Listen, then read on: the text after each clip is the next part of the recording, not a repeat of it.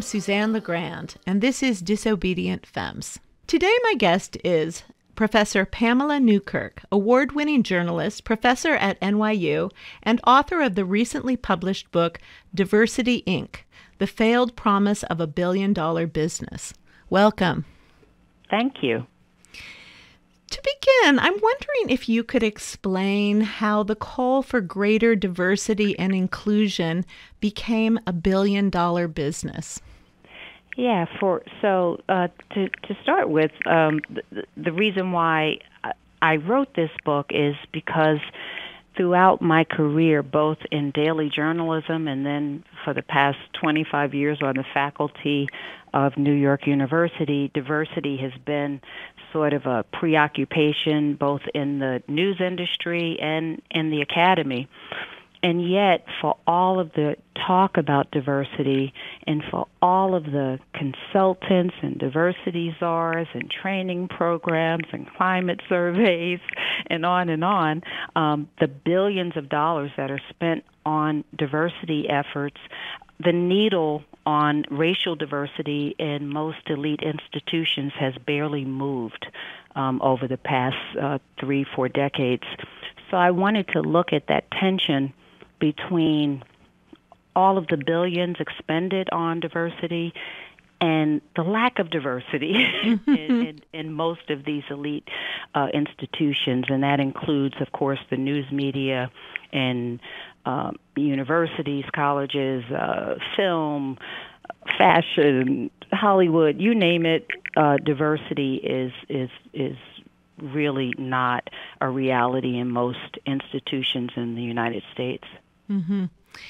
And it's interesting that most of these institutions, both public, private, you mentioned media, also educational institutions, recognize that there's a problem.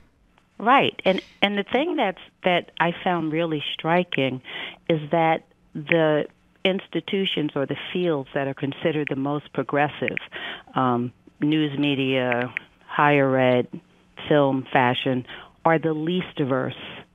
And the most diverse is corporate America. So that was probably one of the most surprising findings.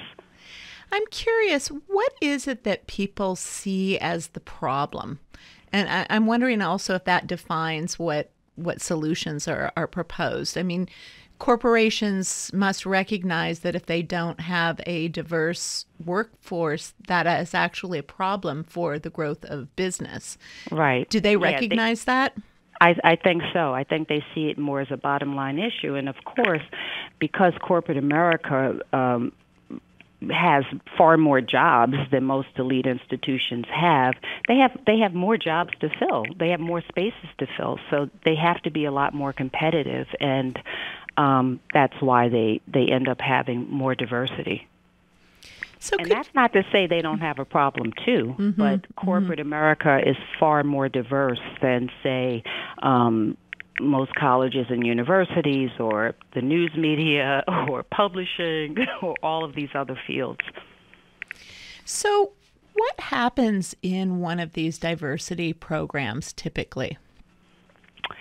Well, one of the things that companies spend millions of dollars on each year is diversity training, and many have mandatory diversity training. And just about every major study over in recent years, including a pretty influential one done by Professor Dobbins at Harvard, shows that most of these programs either don't work or, in the case of mandatory training, make the problem worse. They find that institutions that impose mandatory training, the numbers of people of color, particularly African American and Asian women, the numbers actually go down after, like a year after mandatory training, because they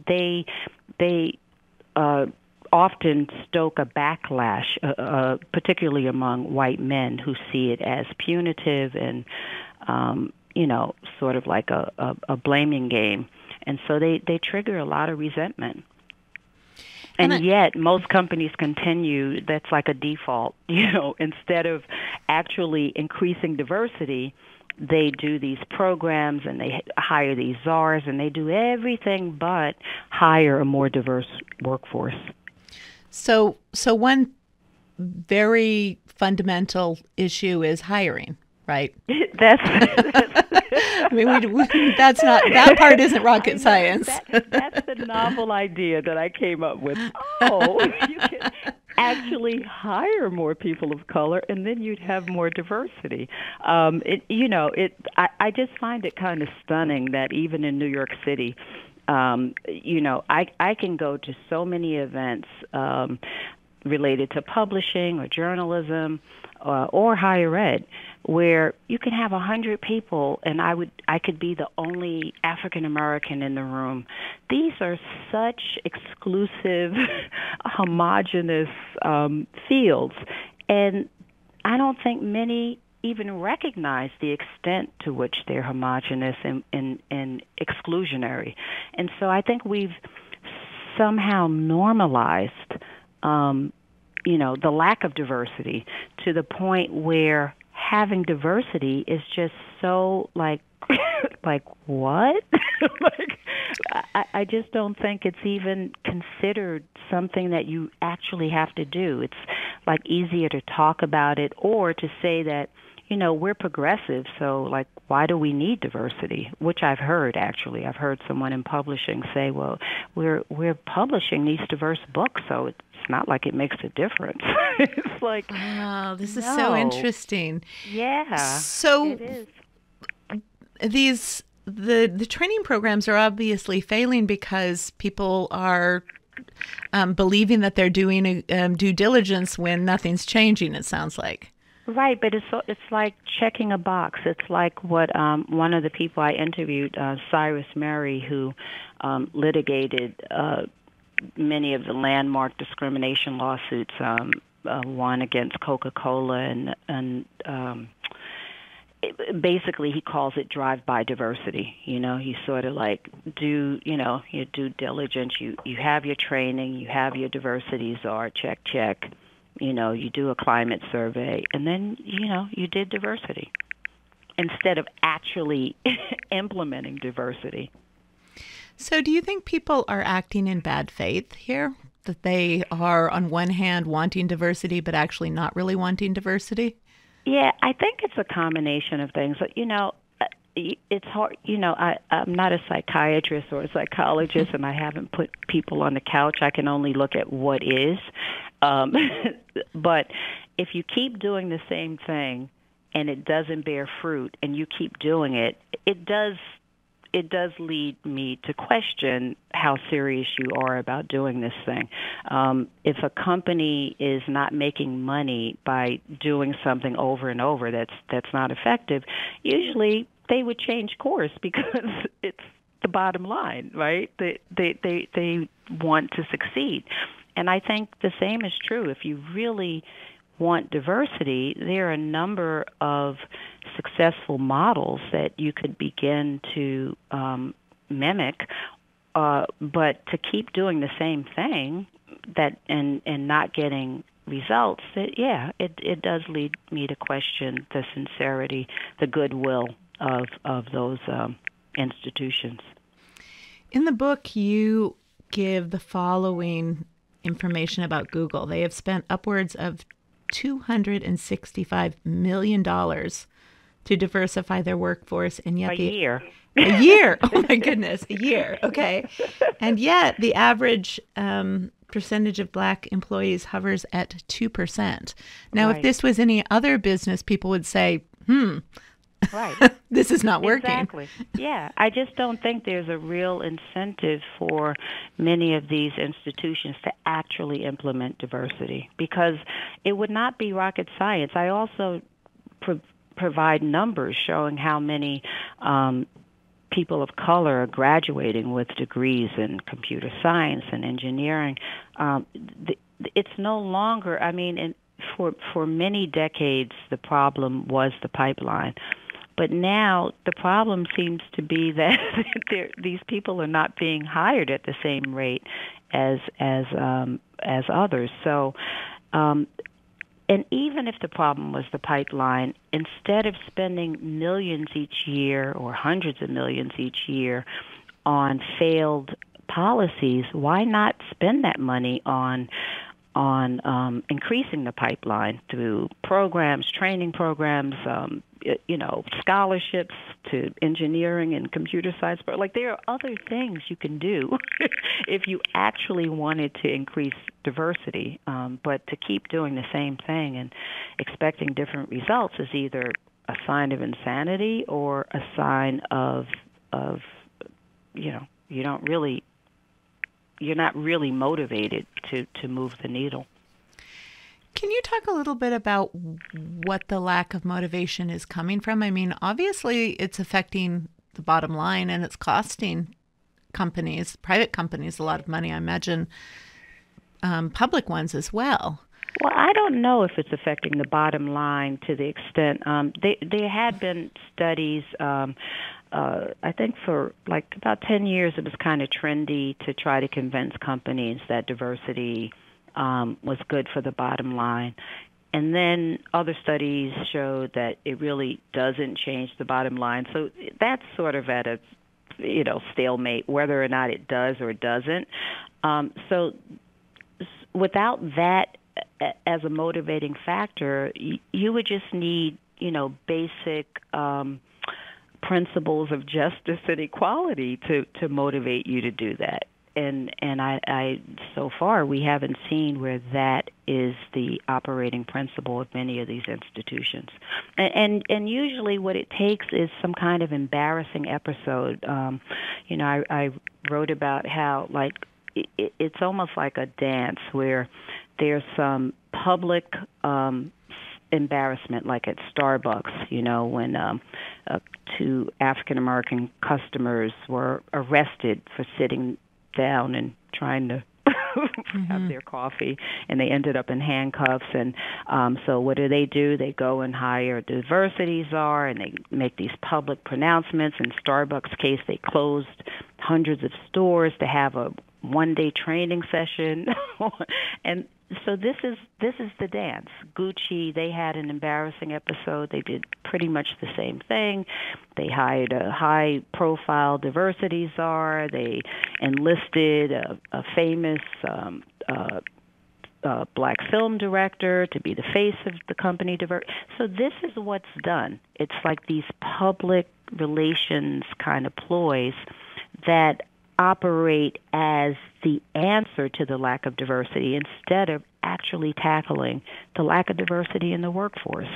So I think too often diversity is seen less as a moral imperative or, just a basic issue of fairness, and it's seen more as a public relations issue or as a legal issue.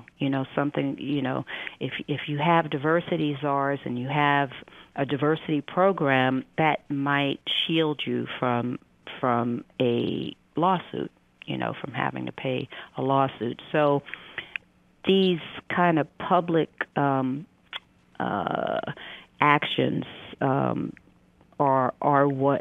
how many institutions are operating instead of really seriously tackling diversity in the workplace. Would it be fair to say that it's really about cleaning up or rehabilitating image rather than about making systemic changes? Yeah, that's what I'm saying, that they're more interested in sort of the public relations aspect of diversity than they seem to be about actually increasing diversity in the workplace. And, of course, this doesn't speak for everyone. I looked at Columbia University, where Lee Bollinger, the president, has made diversity a real priority for that institution. And even though there have been, good years and bad years on this front, you can see that there's a real effort and the needle has moved.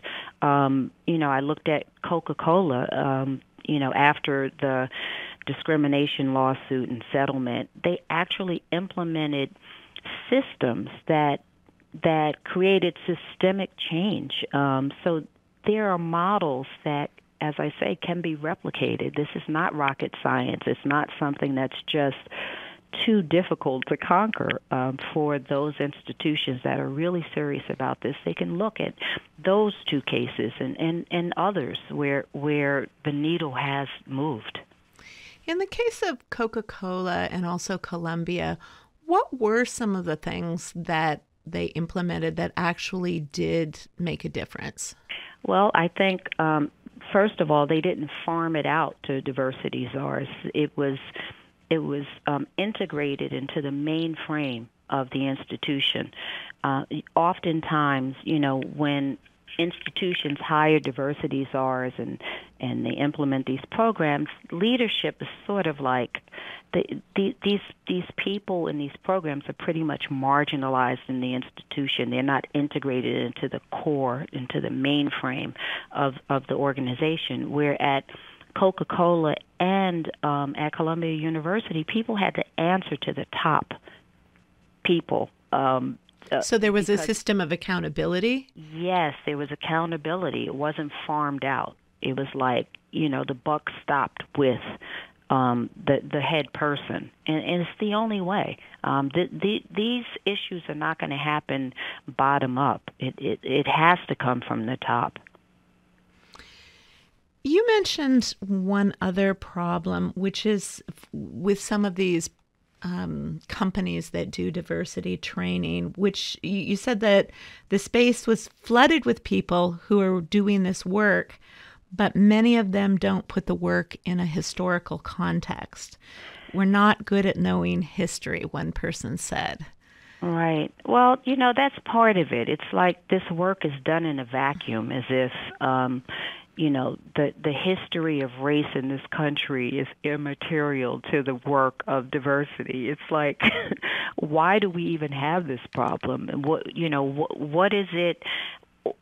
What is it stemming from? Like we have a country in which race has always operated either been under the radar or even on top of the radar. It's always been an issue in this country, and we go about this work of diversity as if that's not something that is systemic to it's the air we breathe. These notions of racial superiority, racial inferiority. So to have a training program, it sort of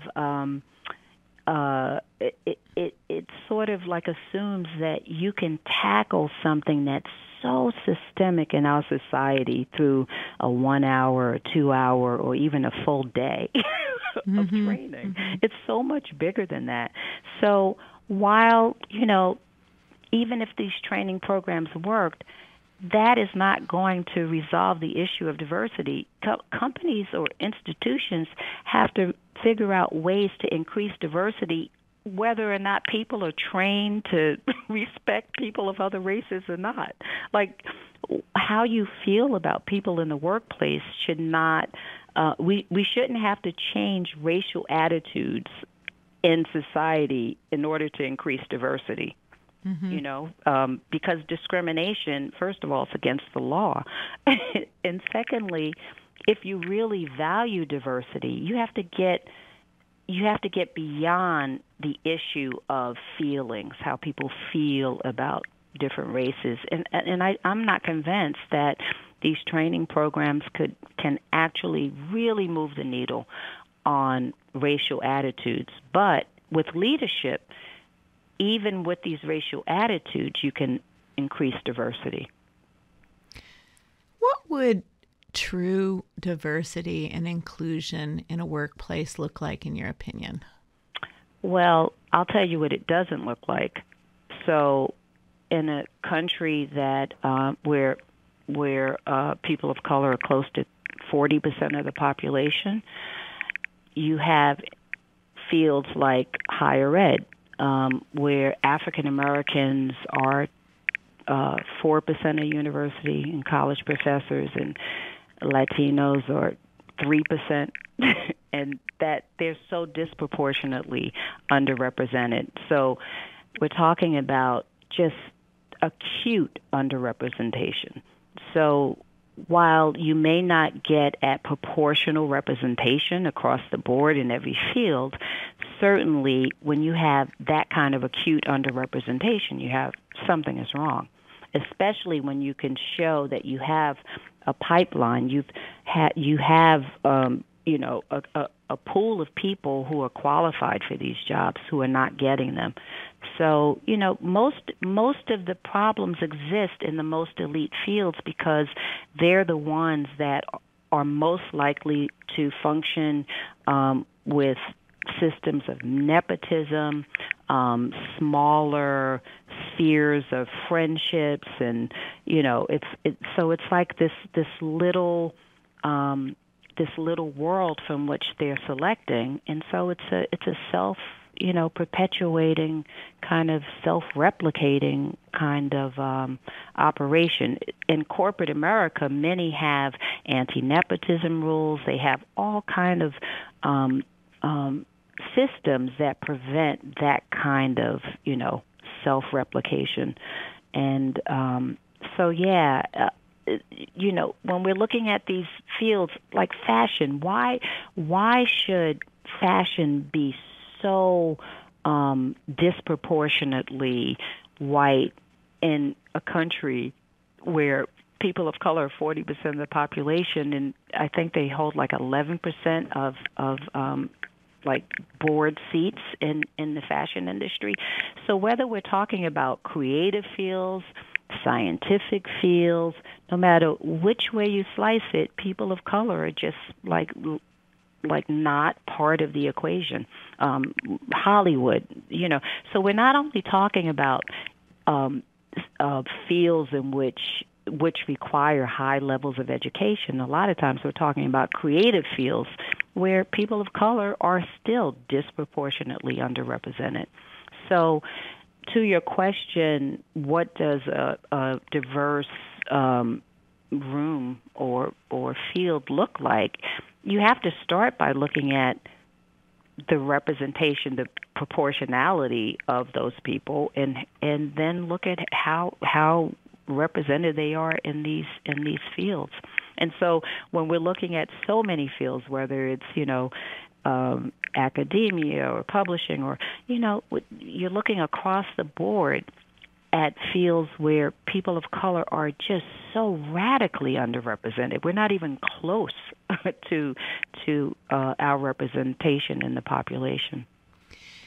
You mentioned this, but I just want to highlight this, that we have plenty of people who are qualified, but they're not making it through the hiring process. Right. And part of this, it seems from what you've been saying, is that institutions tend to hire people that they already know, which means that they're hiring within their social circle and also their cultural values, right? So that's part of the problem terms of... That's part of it. And then you add on to that just impressions that many whites have of African Americans and Latinos. That's baked into the psyche of this country based on centuries of demeaning depictions of people of color, both in history books and science, all the race science that up until the 1950s really was still pretty prevalent in major colleges and universities like Harvard and Princeton and Yale. So this is like something that these ideas of who and what people are based on race are so deeply embedded in our national, just the way we function, that until we begin to address that, and when I say we, since institutions, the higher ed, is responsible for so many of these ideas that still permeate our society, I think that's where some of the leadership has to begin to kind of dismantle this ideology that has really gone unchallenged in a meaningful way. You said towards the end of your book, and I think this speaks to the point that you're talking about now. You said racial diversity will only be achieved once white America is weaned off a prevailing narrative of racial preeminence, a belief system as intoxicating and addictive and ultimately destructive as any opiate. So it seems that this idea about white racial superiority is part of what really needs to be dismantled. I think so. And I also think, like, why wouldn't that be a belief system based on everything we've seen in this country? And as I said, these ideas did not percolate from the bottom up. They came from the top. They came from leading academics. It's enshrined in in the academy. And I don't think that the leadership in most colleges and universities have seriously confronted the legacy of these pernicious beliefs that operated as fact and as science. I don't think that they've seriously confronted those ideas and begun to dismantle them. If anything, the silence has allowed that ideology to flourish.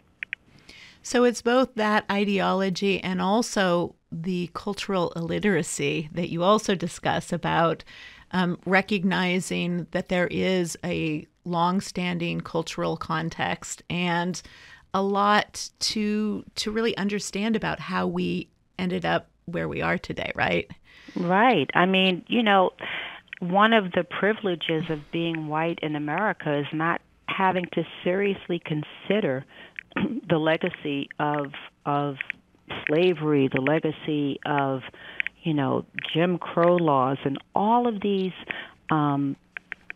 horrific systemic issues that people of color are still living with. And most white people don't have to consider those things. In fact, until 2-3 years ago, until Trump's election, many were insisting that we lived in a post-race society. At least now, most people are not saying that anymore. I mean, we weren't post-race after Obama's election, and we're not post-race now. We've never truly overcome many of the systemic barriers to racial equality. So if there's one thing that has come from the last few years is getting over that notion of being post-race, because I think that kind of blindness stands in the way of us actually confronting the problems in front of us. So we need to start by actually seeing what the problem is rather than denying it. Yeah, there's a lot of denial. Mm-hmm. Yeah. There's so much denial. And, when people hear, one way to clear a room is to say either diversity or or to start talking about, like, our racial issues. I mean, there's just not much of an appetite for really tackling these issues. And I think a lot of people think, oh, we've talked about that so long that we're over that. Even if the problem is not over, people are sick of talking about it. Having done all of this research about diversity programs and how they generally don't work, what would you say do you have any takeaways as to, and we've talked about some of these things, but is there any kind of new direction that you see possible for us to move in? Well, as I say, part of the reason for writing this book is because I got tired of people acting as if this is rocket science. Mm-hmm. So it's a small book, not a whole lot of pages, and you can read it pretty quickly and see that there are actual things you can do if you are serious about advancing diversity in your organization. So yeah, all of the hand wringing and the the sighing and the it's unnecessary. I mean, we can actually move the needle on this. And so for those who are serious about it, there's much to be done. That there are things that work. So, and of course, there's no one size fits all. But what I tried to do is present some of the measures that have been tried for decades that have failed, and then some of the things that work. And also getting, underneath the hood of the problem, like looking at sort of the systemic cultural issues that are standing in the way. Because I think for a lot of individuals who may be acting in good faith, they don't see how their actions are actually perpetuating the problem instead of addressing or helping the problem. So, I just think that first you have to be honest with yourself about what may be standing in the way of moving the needle on this. And, this was my one little attempt to have an honest conversation about something that we've talked about for so long. Today I have been speaking with Professor Pamela Newkirk, who is an award-winning journalist, professor at New York University, and the author of the recently published book, Diversity, Inc., The Failed Promise of a Billion-Dollar Business. Thanks so much for being on the show today. My pleasure. I am Suzanne LeGrand, and this is Disobedient Femmes. Get up, get up.